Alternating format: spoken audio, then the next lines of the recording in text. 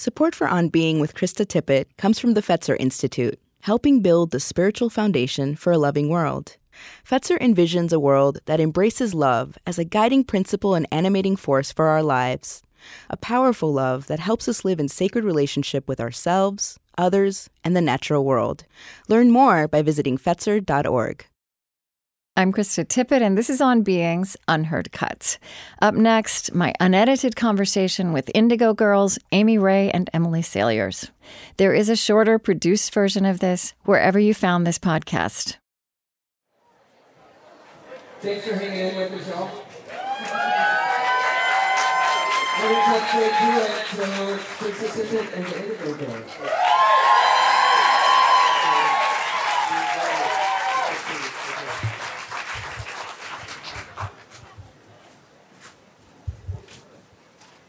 Are we here? Okay. Hello. Emily. Hi, nice to meet you. Love your show. Love your show. Thank you for your patience. All right. So, yeah. Crowd, speak up as much as you can. Okay. Make sure my phone's on silent. Yeah, your phone's out. Oh. Everyone's phone up.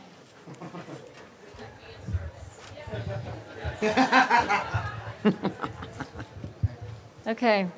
So, after a biblical reign, the faithful are still gathered. It's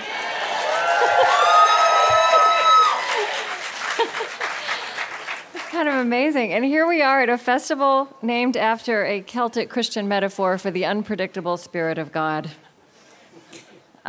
We have 45 minutes, so we're going to just dive right in. So this festival brings together, it takes place at the convergence of music and spirituality and justice and the arts. And it seems to me that that convergence has been there for each of you for a long time. And I thought, I always ask this question at the beginning of my interviews, whoever I'm interviewing, quantum physicist or a musician, about the spiritual background of their childhood.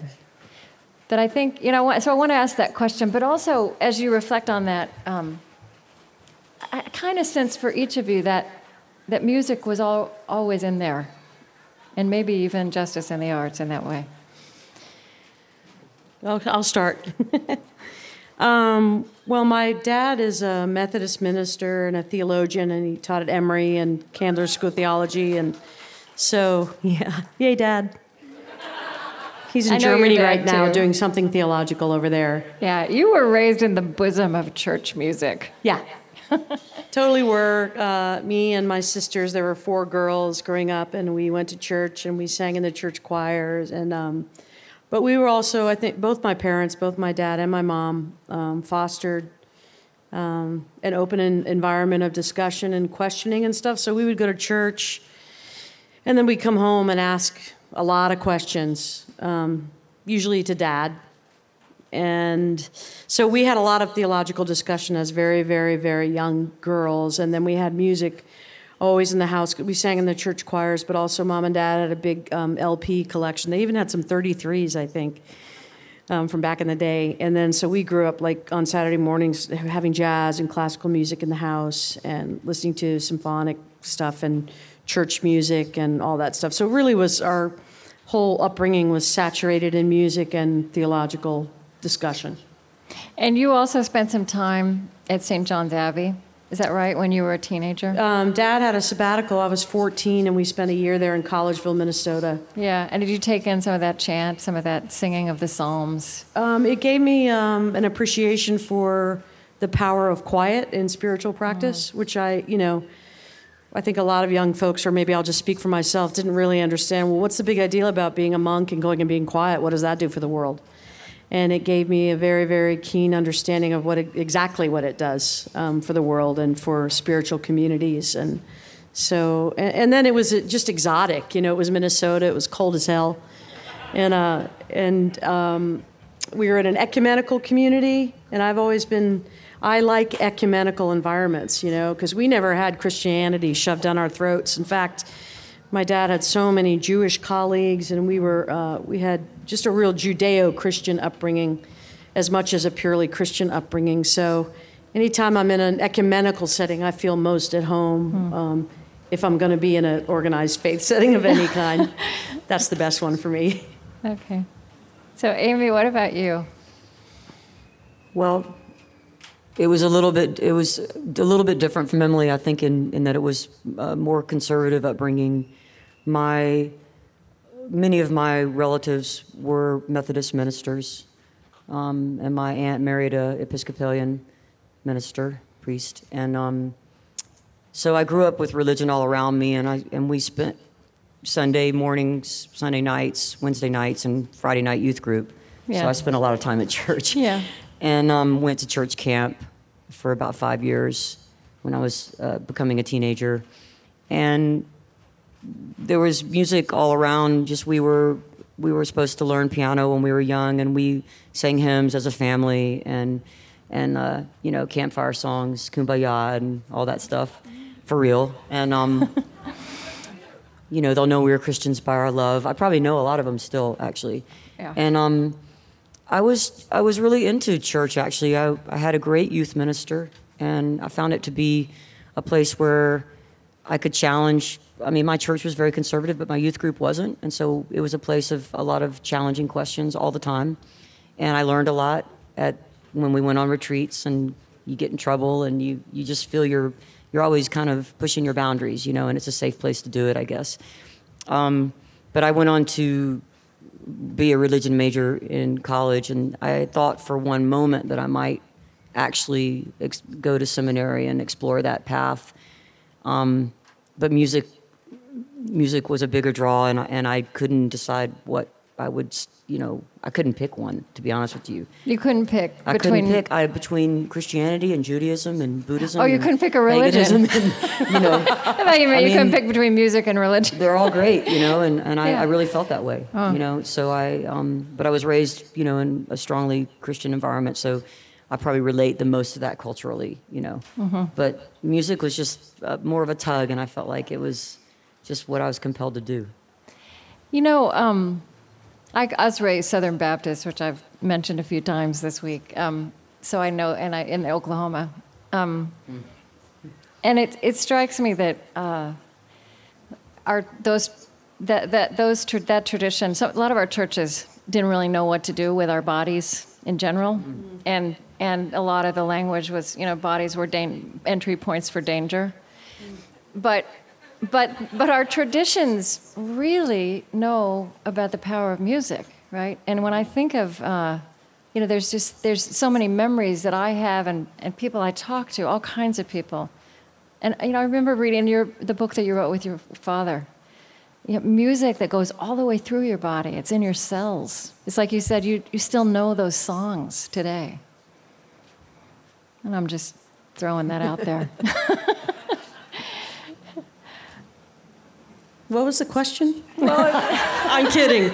You're inspiring me to think out. I like thinking out Think loud. in real time. Yeah. Thinking out loud. It's interesting about that fear of the body. Yeah, I mean, I think it just goes back to control, especially controlling women. That's where I think all that fear of the body comes from. And I thought you were going to interject. No, I was just going to say. And the truth is that men have been controlling women for a long time, especially when they get organized. And so do you feel that there was a controlling aspect of church music too? Well, I was going to say, my dad worked on sort of the newer Methodist hymnal, and there's a hymn in there with Duke Ellington, Come Sunday. And, we grew up in a very staid, all the hymns were, as you could sort of picture white people sitting straight up, and I have nothing against white people, but for me always it was gospel music that, especially African-American gospel music, that really was the direct conduit to me and the spirit that I felt moved my life and my actions. And it involved movement of the body. It was sensual because, I don't know, I sort of feel like, generally speaking, when people get all in their heads, it blocks the spirit. Because spirit is not mental, it's spirit. Yeah. And the body it takes you out of your head and connects you. So once I heard African-American gospel music and was blown away, and the first time I heard it, I was scared because a woman had a spiritual, ecstatic experience, although she was crying and jumping up and down, and I was terrified. But that was the body and real life pain experience connect to spirituality, and music brought her to that place. And I'll never forget that day, and then I'll never forget my own journey of appreciating getting out of the head and getting into the body. And so those are just some of my musings on that.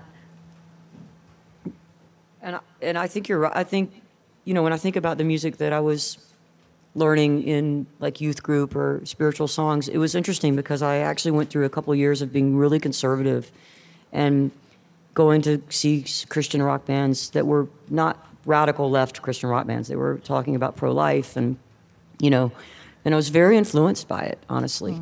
And we briefly had a moment in our youth group that was very pro-life where I wasn't questioning it. And we would see that film about fetuses and just terrible things. And then I would hear a song that was a pro-life song, and I would be like, oh, I'm pro-life, because it was a folk singer, and and it seemed so right and hippie-like to be all about love like that.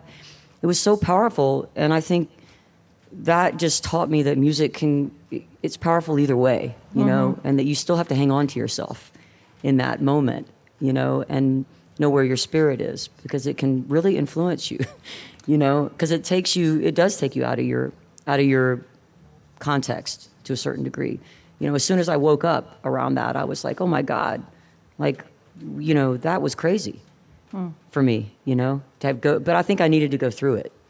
And I needed to find my own self, within all the different things being thrown at me. How do you think about the line now for you between sacred and secular music? Is there a line, or in music or in life? There is a bit of a line for me because I'll write songs I'll write gospel songs, that are more like Appalachian Mountain gospel songs, and that's a sacred song to me, and spiritual in a different way than maybe an unrequited love song might be, or a story song about my family or something. It's coming through me. I don't try to edit it too much. I don't try to make it more complicated than it needs to be, and it's just reserved for singing, and not commercial anything. You know what I mean? I mean, I can put them on records, but it's not the same. It doesn't feel the same to me somehow. I mean, not to say that all the music's not spiritual, but there's definitely for me a place that I go into if I write a little gospel song. I think that music is a spiritual gift, and then artists or writers use it how they see fit. So for me, I used to draw more of a line between what's sacred and what's secular. Amy actually helped me with this, an evolution of recognizing how sacred what is deemed secular is. And but I love a lot of rap music, and it's not just rap music. It could be hair bands from the 70s or 80s or whatever.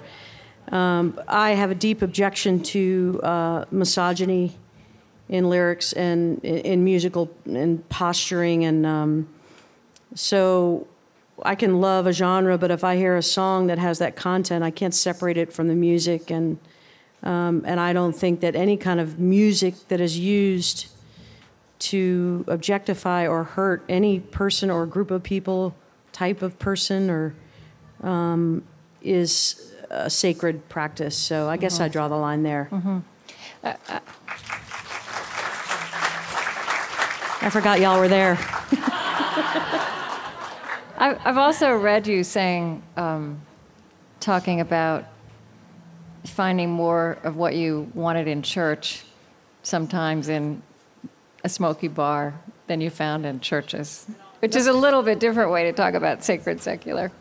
Well, that's why we spent so much time in smoky bars, I think. I mean, I think, with the book that I wrote with my dad, we talk a lot about that because, he cut his teeth on jazz, which is deemed secular, but it really informed his musicality, which then he got the calling to faith, and then he focused on church music and hymnals and things like that. But when we played in Little 5 Points Pub in Atlanta, it was a motley crew of people from all walks of life, And we used to join each other on stage, and we just had this sort of, most of us were dysfunctional in some way or another, but it was very honest. Are and we were, all dysfunctional yeah, in for some real. way or another? But in church, sometimes people pretend that they're not, or the message is like, we're not, or they're too afraid. Like it's real hard to get real sometimes in church, the real pain, the real stuff, and a lot of times it's focused on the life to come rather than the life that's right here and what we can do. So, but back in those days when we were playing in bars, I mean, my dad and I talked about this a lot, was like, that is a spiritual experience. And I know the word spiritual gets used a lot, and maybe we don't even know exactly what it means anymore, or I don't. But it was a feeling that people who were very different from each other were all welcome together. Very little judgment going on, as I recall. Just a hootenanny of people's bolstering each other's spirits through music. And that's, if that's not spiritual, I don't know what is, so. When you said a minute ago that Amy helped you helped you think differently about that relationship, can you say some more about that? Well, Amy's always just been like, I think I had just ideas in my head about what was what, this is this and this isn't this. And Amy she was more alternative than I was, like she liked music that was more alternative. She liked music that was more raw. I think she had an understanding of real pain and than I did. She was just more evolved about all that stuff and just kind of was who she was. And I learned a lot from her about that. I honestly did, and I still do. But specifically about the power of music. Like, okay, I'll give you an example. Like, because we were classically trained and we listened to a lot of classical music and jazz and stuff like that, I had an early snobbery about Amy's nodding what's the in best agreement. quality music, whatever. And Amy's like, 3 chords is closer to God. She didn't say that, but... And now I feel that way more than I do the other way, So it was, Amy really helped me with that, and I appreciate that. I didn't realize that you had that much snobbery about it. It was only when I was very young. Yeah, because you didn't act like it. But when I was very young, it was like, yep, classical music is the ultimate. I didn't have an appreciation for simpler things that were profound as much as I do now.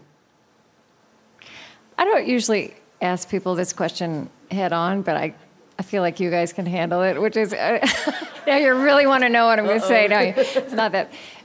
Do you think of yourself as religious now?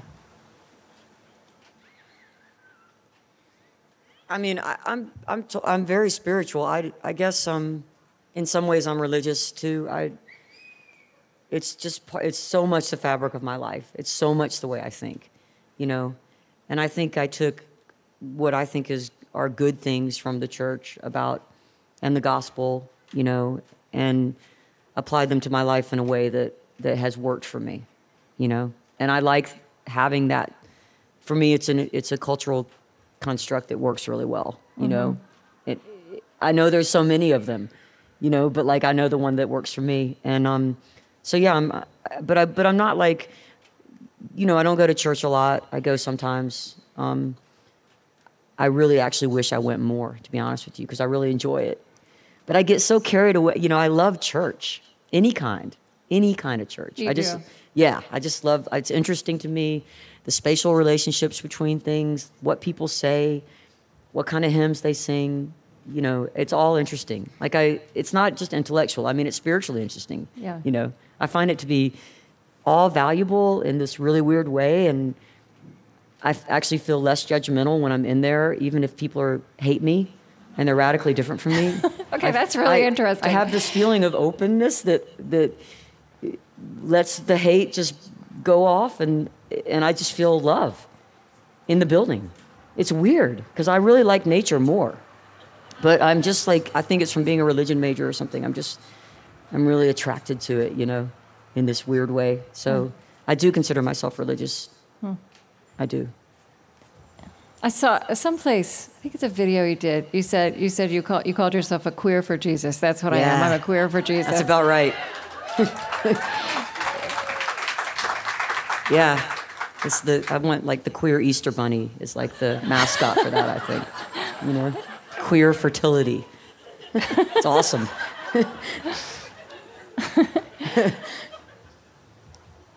How about you? Do you think about yourself as religious? When I think about the word religious, it has a negative connotation to me, and because I think about it as organized, and then I don't feel part of that. For me, whatever, and I feel like the language is always limiting. Like, yeah, and I think that's kind of what I want to get at, because I think the language is limiting for everyone. So I like it to ask people to break it open and say what it means or doesn't mean for them. Well, for me, I'll go beyond the word of religion, because I do think of that in terms of organized, and I think of that in terms of abuse of power, bureaucracy, all that bad stuff, that even is happening in the church today. That so many avenues that really like block you from getting to the source, which is what I want to get to from my own journey. I think that I have such a deep connection to the music that I grew up with in church.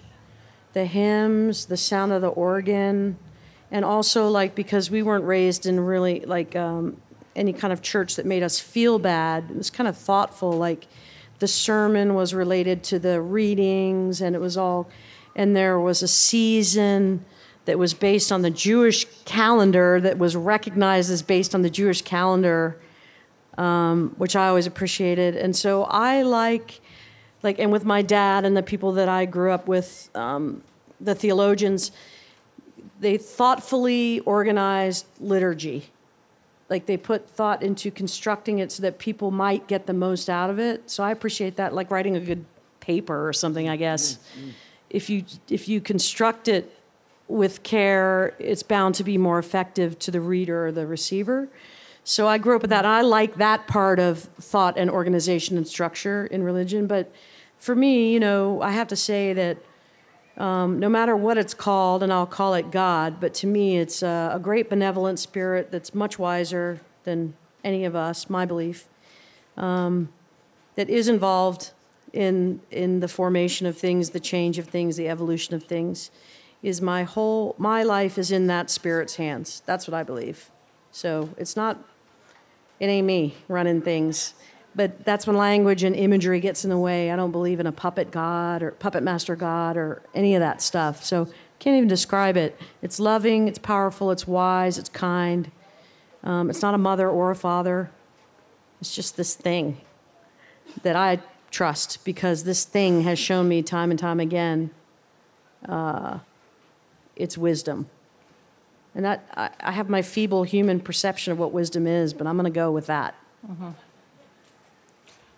I was thinking about what you said about language and stuff being such an obstacle, and what Emily said. It's so funny, because I feel like in some ways I wasn't exposed to religion in that way. I was exposed, like my great uncle was a Methodist minister, and part of his sermon was to do magic tricks. Like it was, it was a very different exposure, and I loved that, and it actually was good for me to see that. But I think we have, and I think as queer people, we also have this. We have this like built-in translator sometimes, and I can sit and listen to most sermons, not all of them, but a lot of them, and inside I'm changing the language in my head as I'm going. I don't even notice it, and I'm getting something out of it, and I'm not sitting there going, "It's the patriarchy. I hate it. I hate it. I hate it." Because I'm just so used to, from such a small age, having to do that to feel okay about myself. To be honest with you. And the same goes for music. We grew up with rock and roll being a white guy's thing, and sex, drugs, and rock and roll, and it was really romantic. Yeah. And we had to change all the lyrics in our heads and the imagery, and believe that it was okay to be a woman and play music. And I never, like, when I'm in a graceful moment, I don't even think about it. I don't let anything block me, because I have this like gift of that you're given, I think, from the time you're young sometimes, to like just translate it as it comes in and make it for you, And I mean, we don't all have it. We can't always do it. I mean, I think we all have it, but we can't always do it, is what I mean to say. And it's not necessarily a great thing. Maybe it would be better to like be exposed to like this incredible intellectual spiritual sermon that felt so accepting of who I was as a woman and a gay woman at a very early age, and feel that, because I know that when I would go to a different church or have a visiting preacher that would say something like, quote, like Dostoevsky or something, I'd be like, oh my God, this is so amazing, because it would be something different. Right. And really, I was just totally turned on by that, you know? But what I was really used to was the other thing, you know, which is like, take what you can get from it. Yeah. And that's what you get, you know? And I think it's got its own blessing in there, you know, somewhere. Yeah. The two of you got to know each other. You started playing music together when you were still in high school. And also, as I read it, still before either of you had come out as lesbian to yourselves, much less to anyone else. And then I think you were two of the first real celebrities to be very open about your sexual orientation. And when I start to prepare to interview you, there are 100,000 articles online about you telling the story of how you came out to your parents, right? You know, That's all people care about. But I guess, you know, I don't want to ask you that story. I want to ask you how you start to see that trajectory of your lives and how important that was, you know, when you were teenagers, in this big picture of how the world is shifting now, you know, where we are now in 2013. You think about that? You start. Oh, no. So you mean in the context of queer Well, I guess one thing I rights mean is, I don't know, maybe not 5 years from now, but 20 years from now, that might not even be a story that would be a big deal. Yeah, wouldn't that be great? Or you know what I mean? Yeah. I think that's coming at some point. It's like Star Trek, you know, it's like, it's the next generation for sure. Yeah. You know? Yeah. Yeah. And, Or Voyager. yeah, I mean, there's still so many, I mean, it's hard to envision it, honestly, because there's still so many areas and places where young people coming out, it's so hard still. There's so many people against you. There are some areas that, I mean, it's better than it was. There's no doubt about it. But I try not to look too far in the future, because I feel like it's better to look at what's happening right now, and there's still a lot of work to be done, honestly. But I hope there's a time. I know when we were in high school, it was the suburban South, you know, in Georgia, and we really didn't even know what gay meant. Like, we knew that it was a joke you made about your coach. Honestly, that's all we knew. Right. That was it. Yeah. And then I fell in love my senior year with a girl, and I didn't even know what to call it. I was open about it because I was like, this is great. You know what I mean? But so I think we've come a long way, and that there's the conversation. It's on TV, it's in popular culture, we're talking about it in our churches, one way or the other, whether it's bad or good, we're talking about it, you know? And that's the first step. And just hopefully we'll just take it a day at a time and just try to, it's all about neighbors, you know? It's about neighbors. What? Neighbors. It's one-on-one. It's changing lives one-on-one. You know, I live in a rural town in North Georgia.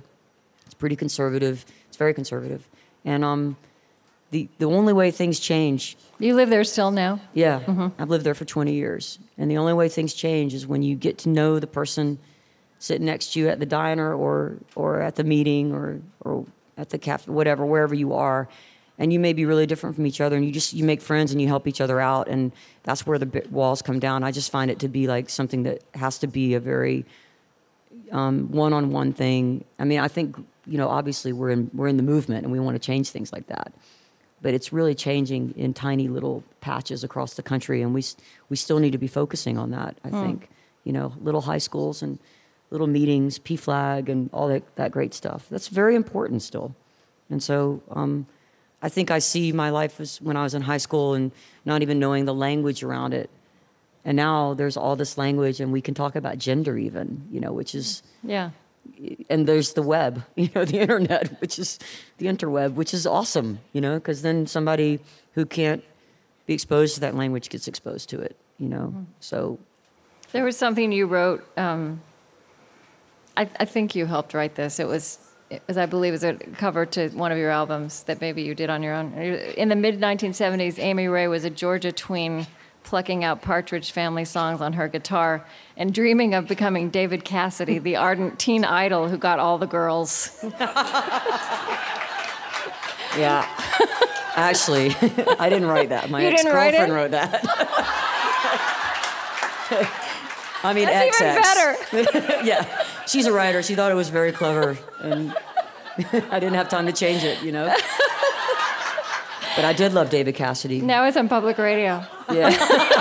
Forever. I love him. I'll say it. I was just going to make a comment about the just the queer rights and where we are now. And change is hard. And I feel like since the beginning of human history until the end of time, we're probably still all going to have to be working on accepting those who are different from us, you know? It's like it starts out as an evolutionary protection device. You have to be wary of that, which is different, just to make sure you're safe in your environment. But we screwed it up, you know? And I was just thinking yesterday, I'm getting married next week. Yay. But thanks. We're getting married. My partner's Canadian. We're getting married by a justice of the peace because we're afraid they're going to repeal the laws before we get a chance to so we're going to hurry up and get married, and then we're going to have a ceremony. So like queer people, you can't do it the way you dream about it, really, you know. We had the kid first, and it doesn't matter how straight people do it, it's fine, but we haven't had the same privileges of, you know, chronology. So anyway, so we're gonna get married, and then we're gonna file that paperwork the next day, and then she'll get her green card if everything goes as we hope, and there you go. But yesterday she called Delta because we were booking some flights, and she referred to me as her wife to the agent. My whole body got tense. Here's what I thought. This agent hates her. This agent is not going to help her. This agent is immediately judging her. This agent, blah, blah, blah. And I was just, that is what is in me, you know, as much as I've been an activist and as much as I've been queer, you know, my whole adult life. I was just like, wow, the change has to come from within. It really does. Mm-hmm. And it takes a long time. And even from within you. Yeah, but I've allowed myself to be damaged by other people's judgments of me. And it's hard not to. And you talk about the church, too. Holy cow, you're going to hell and all that. God bless the Pope, who at least came out and said, I can't judge gay people. That's change. But that takes, and Amy turned me on to this book, The New Jim Crow, by Michelle Alexander. And, yeah. They're just about mass incarceration of African Americans, if you don't know that book. And it's the same thing. It's like ways that we control people we're afraid of and how hard change is and how long it takes. So I'm so excited about being a wife, really. I like that word wife, personally. But my whole body tensed up, and I'm like, you know, it was a bad feeling. How did the agent react? Totally fine. Let me check that for you. One moment, please, you know? Yes, I can seat you two together. And then little by little, you realize that not everybody hates you. Well, I'm exaggerating. I know that. But you know what I mean. Yeah. So you two definitely are in this lineage of music and social justice, social healing, social activism. We've been talking about this piece, about this sexuality piece, where there's a lot of change that's unfolding right now in real time. But I kind of want to ask you about how you think about social change in our time. With, I've been talking to some people here who've been involved in the civil rights movement, and social change doesn't look like that now. You don't have it's not clear that you can have the leaders and the critical mass the way it worked 50 years ago. But on the other hand, we have technology. I'm just kind of curious about how you see that, this time we live in, and how change happens and how music can be part of that. It's a huge question. Great Okay, you got Great it. question. We should ask her how she thinks about it. Yeah. How do you think about it? No, that's against the rules. Oh, sorry. It was Amy's idea. We have rules here too. I think about It's like church. But you know more than we do about it. I mean, I think it's an excellent thing to think about and talk about. I can't really wrap my mind around technology. I do know that I trust the media far less than I used to. There's so much information out there, and I think it takes a lot of energy to be vigilant. Yeah. And how do you even know where information is sourced from, and all those things? So, back in the days, like let's use the 60s or the anti-war movement, for example. I mean, it was easier in a way to consolidate a spirit and a movement. We were less distracted. We had less options, less avenues, less choice. The world seemed a simpler place, although humans weren't any simpler, but the world seemed a simpler place because we weren't bombarded. But also, like, technology now really brings to light, I mean, we wouldn't know about a girl who was shot in the face by Al-Qaeda. And maybe they weren't even Al-Qaeda. We don't even know that. They want us to believe that the enemies are everywhere out there in countries where people's skin are brown. It's tricky because on the one hand, there's more, and on the other hand, you don't know what to trust. Yeah. But it brings to light, I mean, I think the tools are as powerful, but maybe not more powerful than they ever were. And you think about, and I think about music, how music, Vincent Harding, who was here, who was a civil rights leader, talks about how civil rights activists, there was this aspect of singing the way to freedom as much as it was about politics and marching. And everything started and ended with singing, and singing was there all the way through. Or, you figure like Pete Seeger in the 60s. So now you don't have that, but you do have technology that's so accessible, right? Your music is out there in ways that you could never have imagined it would be out there when you started singing together in high school. But it's out there, and it's not the same though as a protest song that is not owned, but part of a movement, and so it's a different property. I don't know how to. It's like there's so much about music that's become, I guess, secular rather than sacred in some ways, because I consider protest music sacred. And we, like when you read about Woody Guthrie, and I was talking to a friend out there about this, traveling around from one union event to another, and migrant workers and all the things that were happening, and the music just being this thing that fueled all these stops. And I think that still goes on to a certain degree sometimes, but I think we don't even write enough protest songs. We're still singing the same ones, and they're great. But like it's not, but I don't know what's wrong. You write activist music.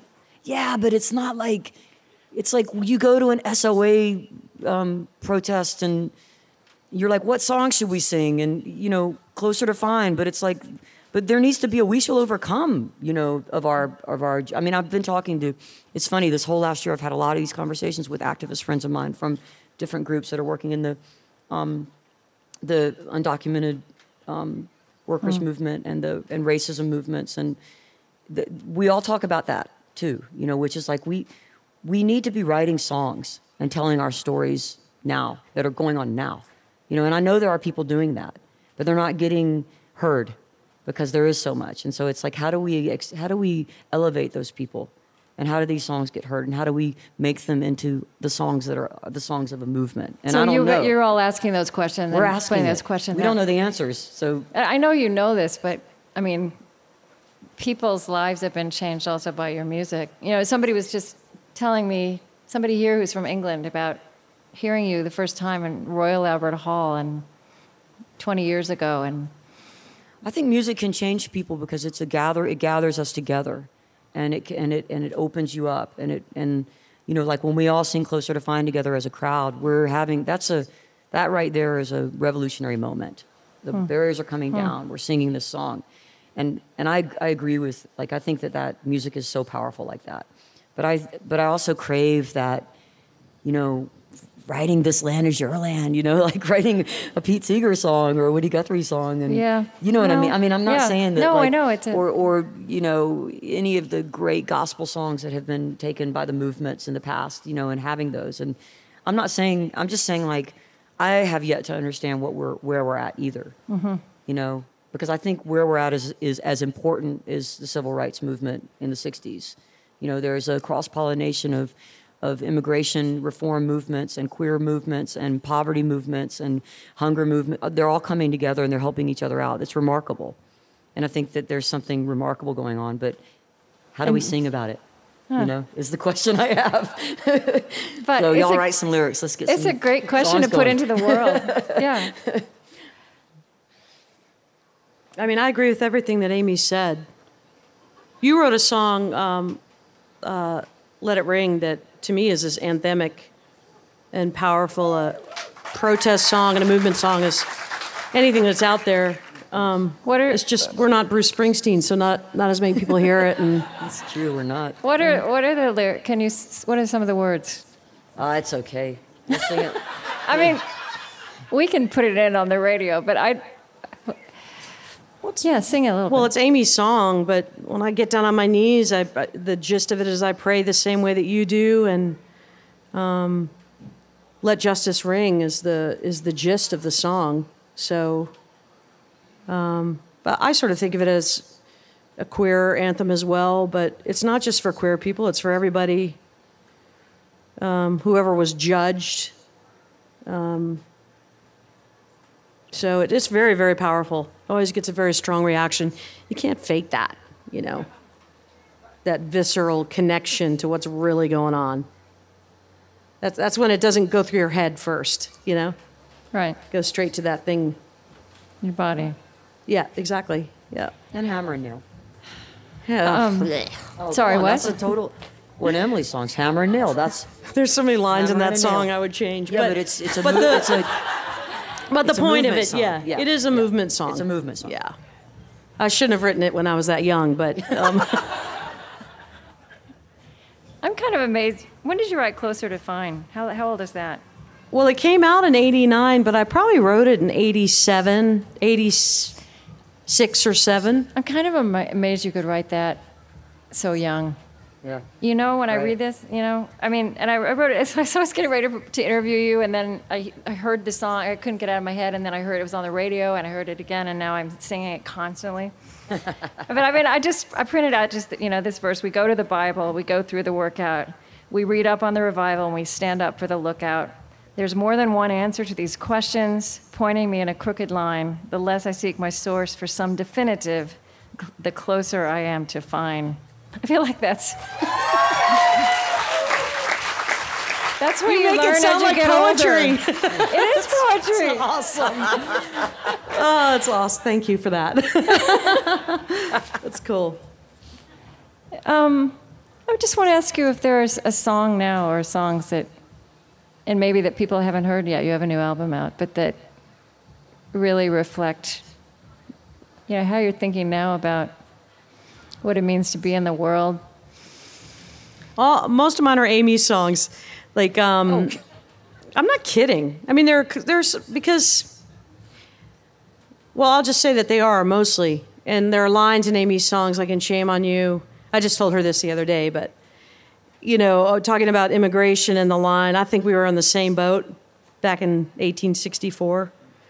I love that line, like, same as it ever was, you know, and then Amy's got a song called Second Time Around.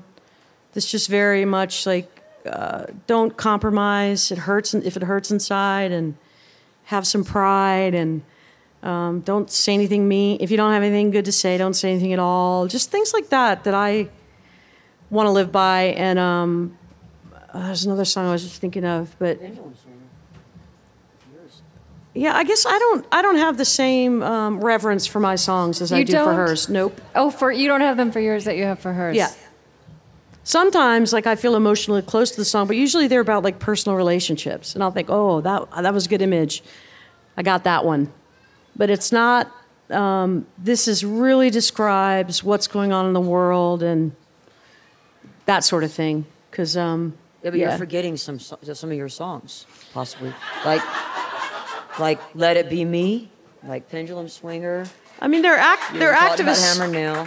I know, but I just don't hook into those songs the same way.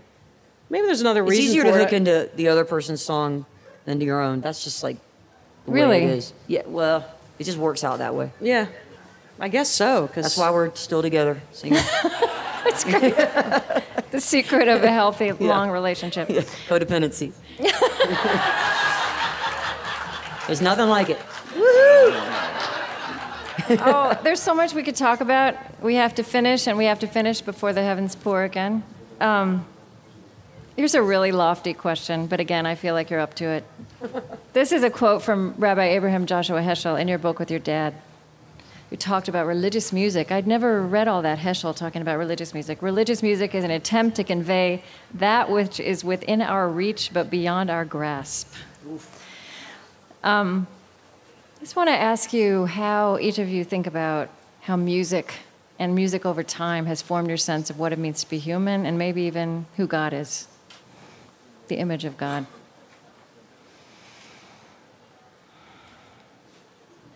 I mean, I'll just say a couple thoughts that come to mind. And one is that music is, it's physical, it's got, your heartbeat, it's got rhythms, it's got space, it's a physiological reality along with a mystical reality, so it's metaphysical.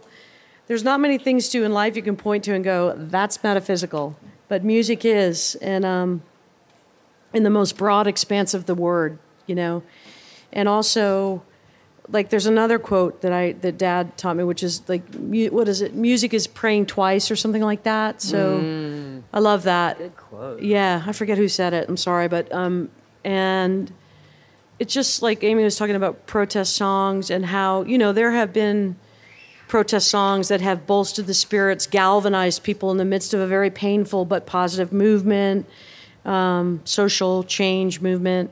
And so it's such a powerful tool. So for me, it's been almost everything in the way I've been shaped. But people write music, and what you get out of music comes from the people, and it comes from everything that's happened before it. And I love that too.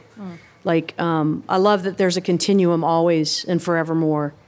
And so that's how we can really sponge up the entirety of human existence, is through music, because it's come from that, and will continue to. So, it's almost everything to me. Shaped everything. Yeah, me too. I'll go with everything you said is absolutely true. The physiological thing, all that.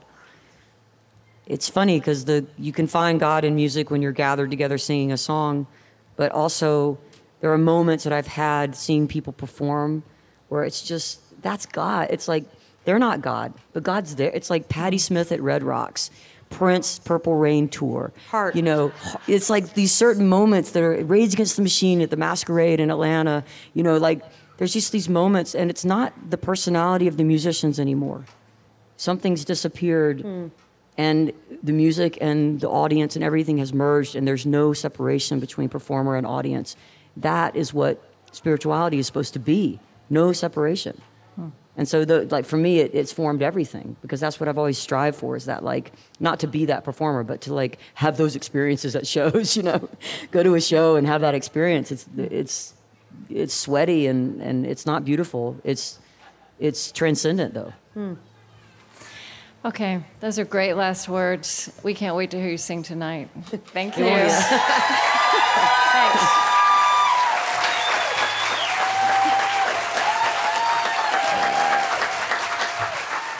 Thank you, Krista. I really do love your show. It's such a great show. Oh, that means so much to me. I know, Thank I'm you. serious. It's Thank such you. a great show, and thank you so much. Thank you.